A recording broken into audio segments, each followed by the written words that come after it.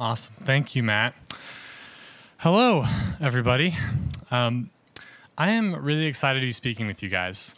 Going over this passage really helped me in these last weeks just to understand more in my life, and I hope that I can help you guys do the same. We're talking about the last chapter in Ephesians, Ephesians 6. And in this chapter, the major things that I wanted to pull out that Paul addresses are authority and spiritual warfare. Authority especially can be a really touchy subject, but Paul, the author, has some words for both those under authority and for those who have authority. Before we read it, I actually want to share just a story that really impacted the way I view work and the way that I see authority in my life. So imagine high school Josh. Okay, I was maybe a little shorter, it was a long time ago. Not that long, but long enough, And I got my first job, and I was really excited. And I was working at a call center, just doing customer service. It was nothing super flashy, but I would pull the night shifts because, I was still in school, and so I would work at night. And the calls would get pretty slow. We didn't have a lot of calls to answer, right? And one of the things I would do, this might date me a little bit, but I would play Words with Friends, this awesome new Facebook game that had just come out. And I would do that when I wasn't answering calls because, I didn't even really think about it that much. I just kind of thought, well, I'm not doing anything, and I want to have fun, so I will play this game with friends. And one night that I was, doing this, the other guy on the night shift with me, his name was Jeff. He walked past, he was maybe been getting some water or something, and he saw that I was playing a game, and he said, "Hey, do you think that's something you should be doing, at work?" And I kind of thought about it, and maybe it was a little defensive. And I said, "Well, I'm still answering calls. I'm still doing what I'm here for. I think it's fine, right?"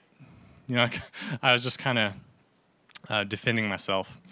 And the thing he said next really changed the way I thought about my work and the way I thought about my bosses and the way I thought about them. He said, Randy, who's the guy who hired me, he's like the boss's boss's boss, right? Randy hired you and is paying you to actually work for him during these hours, right? He's paying you to get work done. Do you think it's honoring to God or to Randy for you to spend time that he's paying you playing a game? And that had not crossed my mind. I was young. I was just in my first job. I wasn't thinking about what would honor my employer, in the way that I worked. But he was totally right. That changed the way that I thought about my work. I started to get better about using downtime like that to develop skills and to just do things that would grow my ability to contribute instead of just wasting it on doing things that I should be doing on my own time. And I want to tell you that story because this idea is stated really clearly in this chapter. It came to mind as I read it. So I'm going to read Ephesians 6. I'm starting at verse 5. If you have a Bible or a Bible app, you can use that to read along with me. It says, "Slaves, obey your earthly masters with respect and fear, and with sincerity of heart, just as you would obey Christ. Obey them not only to win their favor when their eye is on you, but as slaves of Christ, doing the will of God from your heart. Serve wholeheartedly, as if you were serving the Lord, not people, because you know the Lord will reward each one for whatever good they do, whether they are slave or free. And masters, treat your slaves in the same way. Do not threaten them, since you know that he who is both their master and yours is in heaven, and there is no favoritism with him." Now, in biblical times, when he says slaves here, most people were indentured servants working to pay off a debt. I just wanted to address that really quickly because that's a pretty charged word nowadays. But he's addressing these people who are under pretty heavy authority, who are interacting with their masters. And then he addresses the masters as well. And whether you are under authority or you have authority, God wants to be honored by the way you treat people. And this doesn't depend on how people treat us, right? He doesn't say anything like, okay, guys, obey your masters as you obey Christ if they're, kind to you all the time. He doesn't say that. He just says, obey them as you would obey Christ, right? And then Paul reminds us that God is over every person, regardless of how much authority you have, whether it's a lot or little, and that God is the one everyone should be trying to please. And this goes totally against our nature. What comes naturally is actually wanting our own way. I've experienced this. I know you have. And I just want to tell you from a firsthand experience, I actually have a daughter who turned 1 about a month ago. Her name is Elsie. And I love her so much, and she's really sweet about 98% of the time. And when she's wants something, she makes it very clear to me and to my wife very quickly that what she wants matters more than what mom and dad think. Recently, we were actually out in our yard, and there are rocks, okay, because it's outside. And rocks are like the best toy ever, if you ask Elsie. You can throw them. That's it. I don't know. Like, she just really likes playing with rocks. And I saw, I'm sitting there with her. She's throwing rocks in the air. And I see the thought go into her mind, like, I wonder what this tastes like. Now, being an adult, I know that rocks are not good to eat, right? She doesn't know that. But I know that rocks are not good to eat. So I go, no, we don't eat that. Take it out of her hand. Guys, it was a full meltdown. Screaming, crying, like so sad. I mean, not as sad as if she'd eaten the rock, but still really sad.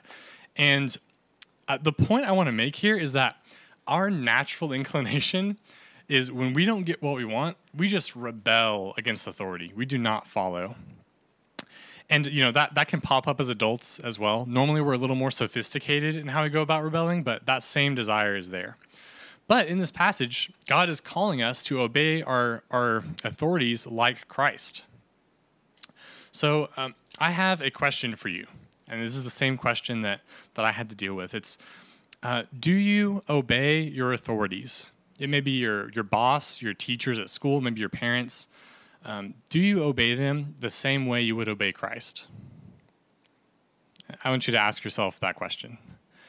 And do you talk about your authorities, your boss, your teachers, maybe your parents, the same way you talk about Christ? Because that is a big way we can honor people or dishonor people, is by how we talk about them, whether they're or not. And so I think both of those questions are very important to consider here. So that's my first point, dealing with authority, and those are the questions I have there. The second part of the chapter deals with spiritual warfare. So I'm going to read it, starting at verse 10. It says, "Finally, be strong in the Lord and in his mighty power. Put on the full armor of God, so that you can take your stand against the devil's schemes.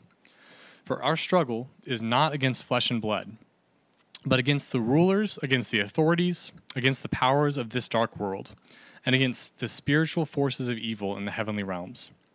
Therefore, put on the full armor of God, so that when the day of evil comes, you may be able to stand your ground, and after you've done everything, to stand." And there are a couple things that I want to share with you that stood out to me from these verses. Number one, in spiritual warfare in our lives, people are not the enemy. And it is easy to think that the person standing across from you disagreeing with you on whatever it is the enemy. But we cannot be deceived into thinking that we are fighting to destroy other people. Whether they're Christian, non-Christian, people are not the enemy.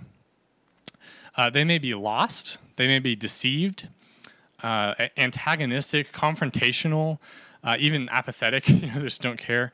But people are not an enemy to be defeated. Jesus actually loved them enough to offer himself as a sacrifice on their behalf. And we should do the same as Christians. Romans 5:8 says, "But God demonstrates his own love for us in this: while we were still sinners, Christ died for us." And I want to clarify something here. This doesn't mean that we agree with or affirm everything that anyone does. It does mean that we treat people with respect and love in spite of disagreements with them or sinful patterns in their life. And I want to bring up a cultural icon to illustrate this point. We're going to talk about Darth Vader, okay? Now, Darth Vader is not a good guy, right? Like, we all saw Revenge of the Sith, we know what happened in the Jedi Temple. Woof. Not a good dude. He killed tons of rebels and Jedi, for sure. But in the end of episode 6 in Star Wars, Luke recognizes Darth Vader is redeemable. He recognizes that he's redeemable. And he actually refuses to kill him because he sees that Darth Vader can be saved. And who's the real enemy? The Emperor. He's the dude who's actually the enemy here. And Luke is actually willing to die to save his father, even though he obviously disagrees with a lot of the decisions Darth Vader made, right? Like everybody would. He still is willing to die for him. So I think that illustrates the point really well. Like, while we were still sinners, Christ died for us. So if people are not the enemy in this battle, that we're fighting, how do we fight that? Well, Paul actually tells us directly after listing out the armor of God. And he starts in verse 18. He says, "And pray in the Spirit on all occasions with all kinds of prayers and requests. With this in mind, be alert and always keep on praying for all the Lord's people. Pray also for me, that whenever I speak, words may be given me, so that I will fearlessly make known the mystery of the gospel, for which I am an ambassador in chains. Pray that I may declare it fearlessly as I should." So my second point here in this passage is the call to action is prayer. And, I think that after giving Christians a list of the armor of God, Paul might follow up with something like a little more warlike, a little more something that feels kind of, yeah, let's go get them. But no, he says pray. And he specifically says pray in the Spirit on all occasions with all kinds of prayers and requests. That's pretty encompassing. That's a lot of things. And there's a book called The Kneeling Christian that here at Challenge we often quote when we talk about prayer. And I was trying to find a specific quote, so I was looking it up, and I just found this page that just listed, it seemed like the whole book, like it was so long, just so many quotes from this book. And I just wanted to share some with you because they just personally really convicted and encouraged me to see prayer as the most valuable thing that I can do. So I'm gonna start these here. Why are many Christians so often defeated? Because they pray so little. Why are many church workers so often discouraged and disheartened? Because they pray so little. Surely there is nothing so absolutely astonishing as a practically prayerless Christian. In fact, it can easily be shown that all want of success and all failure in the spiritual life and in Christian work is due to defective or insufficient prayer. Unless we pray aright, we cannot live aright or serve aright. And I love this last one. No man dare prescribe for another how long a time he ought to spend in prayer, nor do we suggest that men should make a vow to pray so many minutes or hours a day. Of course, the Bible command is pray without ceasing. And this is evidently the attitude of prayer, the attitude of one's life. I really love these quotes because they remind me, and they did remind me as I read them, that time spent praying is never wasted. In fact, prayer is actually should be part of everything we do, and it's probably the most important part. So my question for you here is, do you pray as if you believe God is going to answer? And if the answer is no to that, you have an opportunity in your life to change that right now. So do you pray as if you believe God will answer? And we can't slack off in this spiritual battle. Prayer is actually the best way that we can make a difference in the world. It's the way that we fight the Christian battle, the spiritual battle. Because when we pray, God works. He answers those prayers. And that's the end of my points. I'm done. I want to encourage you guys to fill out the connection card we put in the chat each week. I know that just for me, having something written down that I want to change and then having somebody follow up with me about that has been one of the best things to actually change what I do in my daily life.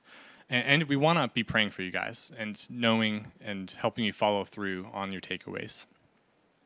So I'm going to close just by asking God to show us what we need to do in response to his word and in response to this chapter in Ephesians. And then after that, the band's going to be back up and we're going to have more time of worship together. So pray with me. Lord, I just ask that you would change something in our hearts tonight, that you would make us more like Christ. God, I pray that your word would really just shine through what I was saying, that your truth would really make an impact. And I ask that you would just help us to follow through on what we want to change, and that you would make us people of prayer. God, I I ask that, and I believe that you will answer. I ask that in Jesus' name. Amen.